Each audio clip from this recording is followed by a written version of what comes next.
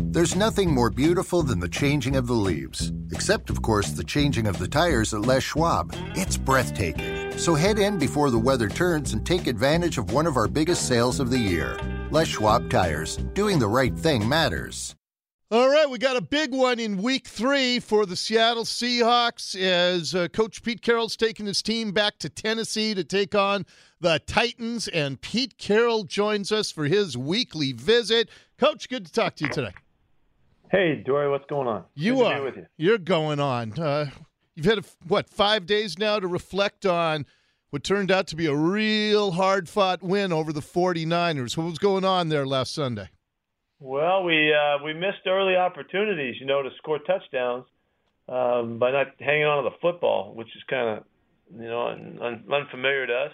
And it wound up being a tight game. We had a chance to put it out ahead and really get command of it, and so it stayed close, stayed tight, and it just got to be a hard-fought football game. And we had a lot of stuff that we did well. We had 45 plays in the first half and a bunch of first downs and time of possession, all that kind of stuff, but we didn't have the points to show for it. And so it turned out to be a tough game, and unfortunately everybody came through. We finished really well. We took care of the fourth quarter like we needed to and got the win, and we move ahead with really some good lessons learned. And what have you learned offensively? With I know that one touchdown in 2 games is far short of where you want to be. So what are you learning about this team offensively? Well, you can't help but realize we've been a very explosive team. We've been always up in the top of the league for explosive plays, and whereas we haven't had them in the first 2 weeks, it's hard to score. It's really hard to get your points on the board. We all know that you got to score in the red zone. That's you got to score touchdowns. But even more than that, that we have to continue to create our explosives, and without them, the game goes right back to the defense and John Ryan punting the football. And so that's where we separate.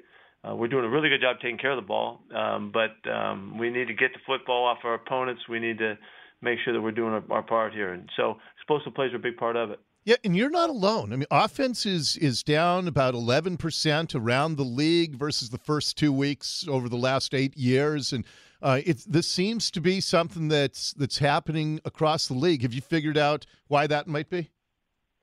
Well, I don't know yet. It's too soon to tell. And I know that we haven't always started really well early in the year, and we get going. But so we'll see how that turns. But it is definitely around the rest of the league, and we'll see. I've got some guesses here, but I'm not going to put them out there yet. Okay, all right. There are so many storylines coming out of last weekend that I was excited to talk to you about, and one of them was the fact that Richard Sherman even played in that game. And I heard you talking on Monday about just the unbelievable competitive fire in these guys. Russell did it through his injuries last year, and Sherm did it last Sunday.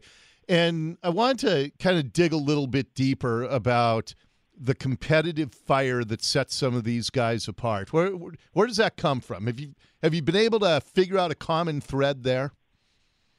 Well, first, just to make a comment about Sherm, that his mentality from the moment that he realized and he got his test and MRI and they saw what was going on with his injury, he absolutely refused to accept it.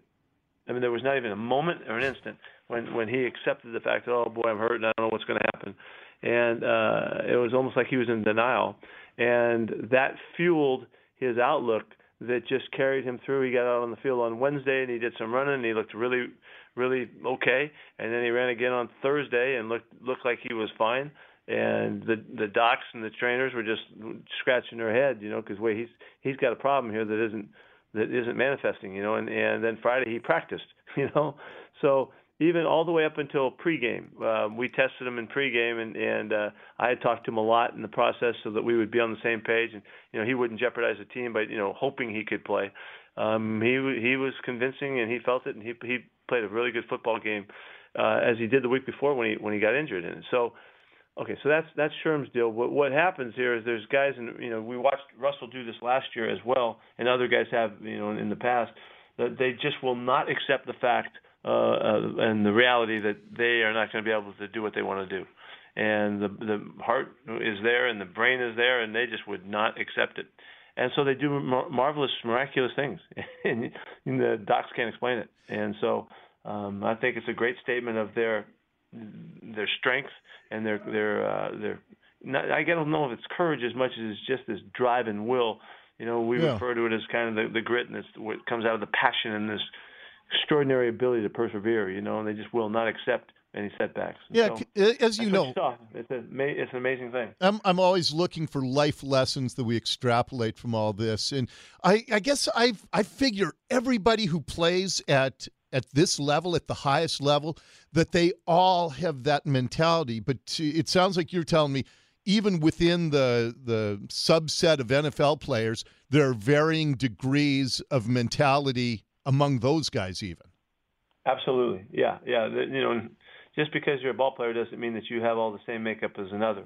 And that's why there's great players and there's great performers and all that, and they separate from the crowd in certain ways. And I think that's what you're seeing. So that's the case. Yeah. All right. The other storyline that I'm fascinated by is Chris Carson. And here's a guy who's a 7th-round draft pick, which means he didn't go unnoticed, but I just figure with all of the video and scouting and GPS tracking that you guys know exactly what you got coming, or, when you go into the draft, and yet there are always these stories that surprise. I mean, I can figure out how 60 years ago, Johnny Unitas could be a 9th-round pick or Bart Starr a 17th-round pick. It's hard for me to believe that guys come into the NFL and then can take such a leap forward. Where does that come from? Well, when John and I looked at this guy in particular, he jumped off the film, and we didn't hold the numbers or the history of his college career, his 4-year career against him. I've been a junior college guy myself. Maybe, I don't know. We had a little compassion for sometimes guys, as they go to 4-year colleges, don't always have a really productive first year, which he didn't, and then it can be, there's circumstances, and so we just loved his style. His style of running. He's got a way about him, and he's very aggressive, and he was very good as he was attacking the line of scrimmage, attacking tacklers, and attacking the goal line. Mm-hmm. That just separated him. I thought you could see other great players' qualities in his style, and so I was sweating it out. I really wanted to be on our team, and all the way down to the 7th round, John assured me that we would be able to get him there, and he was likely to be a free agent otherwise, and so we nailed it and took care of business, and then he's so far he's done really well. Yeah, he has. By the way, how'd you like me pulling out a Johnny Unitas and Bart Starr references? That was good. You don't get that. You don't get that from those 25-year-old bloggers you talk to the rest of the week. There you go. You're obviously not a millennial. Yeah, that's right. 12th man flag raiser. We enjoyed having Lofa Tatupu on the pregame show last Sunday, and I wanted to play for you a couple of things he said. One, Jordan Babineau asked him his favorite football memory. What was your favorite memory over the years that you've played? Winning the NFC Championship. I mean, he didn't hesitate, Pete. And this is a guy who took the Seahawks, helped them to their first ever Super Bowl, but he just immediately winning the national championship. That was the biggest deal for him right off the top of his head. Wow. Good. I was thrilled to see him. I love Lo-Fi. I've got old stories, about him and coming to SC and all that I just love. But I watched our guys on the sidelines who had played with him really regard him so highly when he was recognized to be up there and all that. It was really a great moment. Hearing him talk about a national championship, before I play you the other cut from Lofa, it reminds me, I watched that USC-Texas game Saturday night, 2 OTs. Yeah. Did that take you back to that, maybe many people think the greatest college game ever when you guys played them in 2006? Oh, yeah. Oh, yeah. I thought it was really fun watching the game. It didn't go like we had hoped. We thought it would be a bigger win, but it was really dramatic in the way it finished, and they did a great job to get that win under the circumstances. But yeah, of course it did. Matter of fact, on Saturday morning, I shared with our guys before as our meetings were starting just the story, so they would have the background. And I asked them, okay, do you remember where you were when this game was played and how old you were? And, guys were in 4th grade, 5th grade. David Moore asked me, well, were you mad at the quarterback when he fumbled that foot, or no, when his knee hit the ground and then he pitched it out? And Heck yeah, it was. I said, where were you then? He says, well, I was a fourth grader. I've never asked you much about that game, but reflecting back on it, you guys had a 34-game winning streak going into it, and you've had a lot of great wins and a lot of tough losses, but where does that one rank for you? Well, that was about as difficult as anything, because when you get to that point after winning, you have a chance to win the third national championship.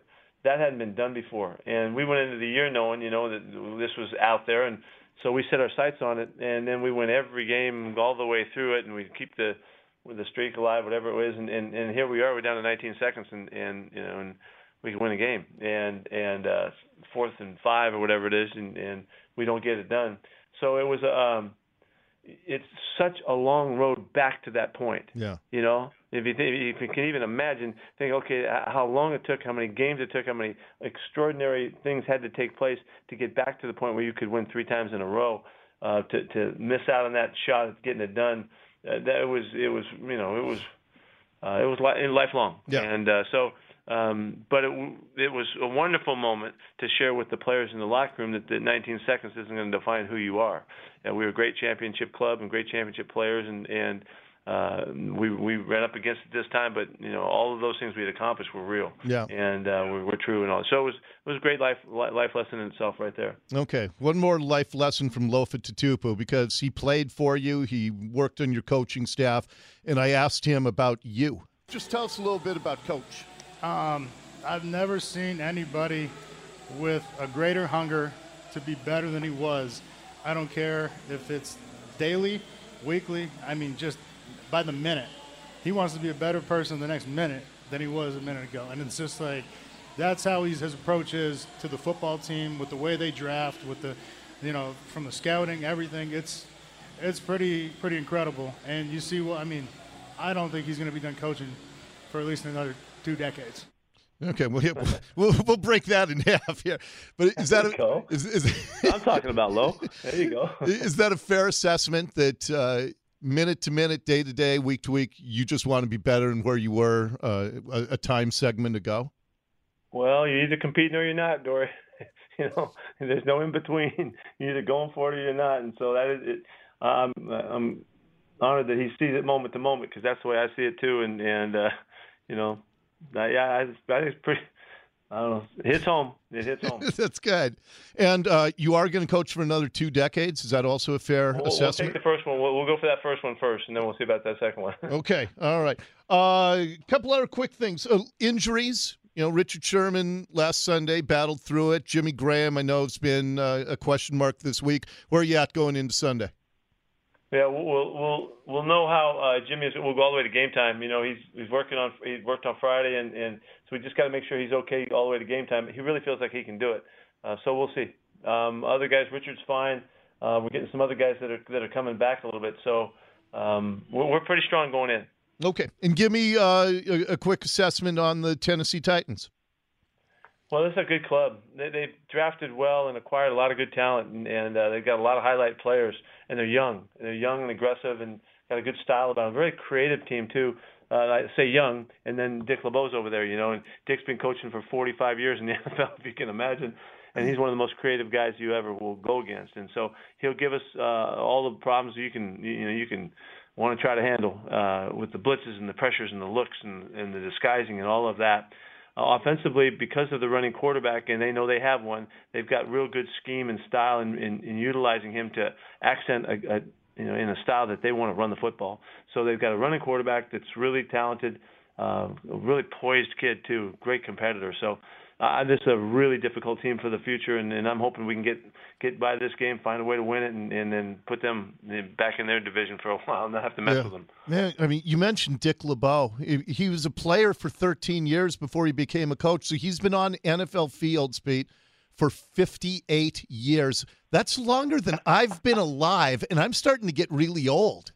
Oh, that's something, man. And I ran into him at Alabama in this offseason during the scouting part of stuff, and I talked to him about some things, and was asking him about creativity and is he still charged by that?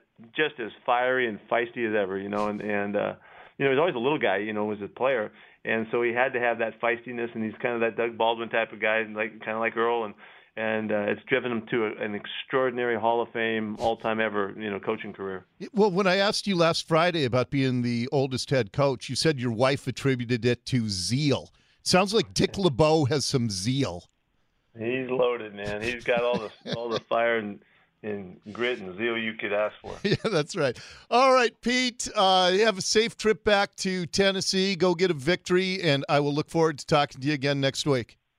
Sounds good, Dory. Nice to talk to you again. All right. Head coach of the Seattle Seahawks, Pete Carroll. Lots more to come.